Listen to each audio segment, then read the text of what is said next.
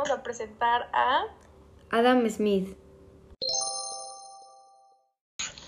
Adam Smith fue un economista y filósofo británico.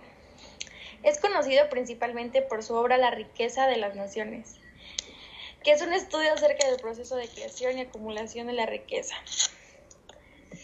Debido a dicho trabajo, que fue el primer estudio completo y sistemático sobre el tema, a Smith se le conoce como el padre de la economía moderna.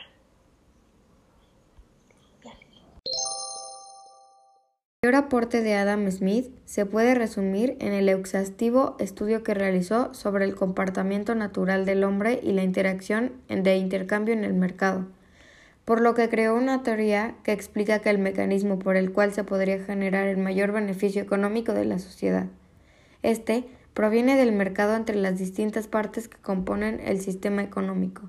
Esto debe asegurar tanto a nivel interno como en comercializaciones con otros países.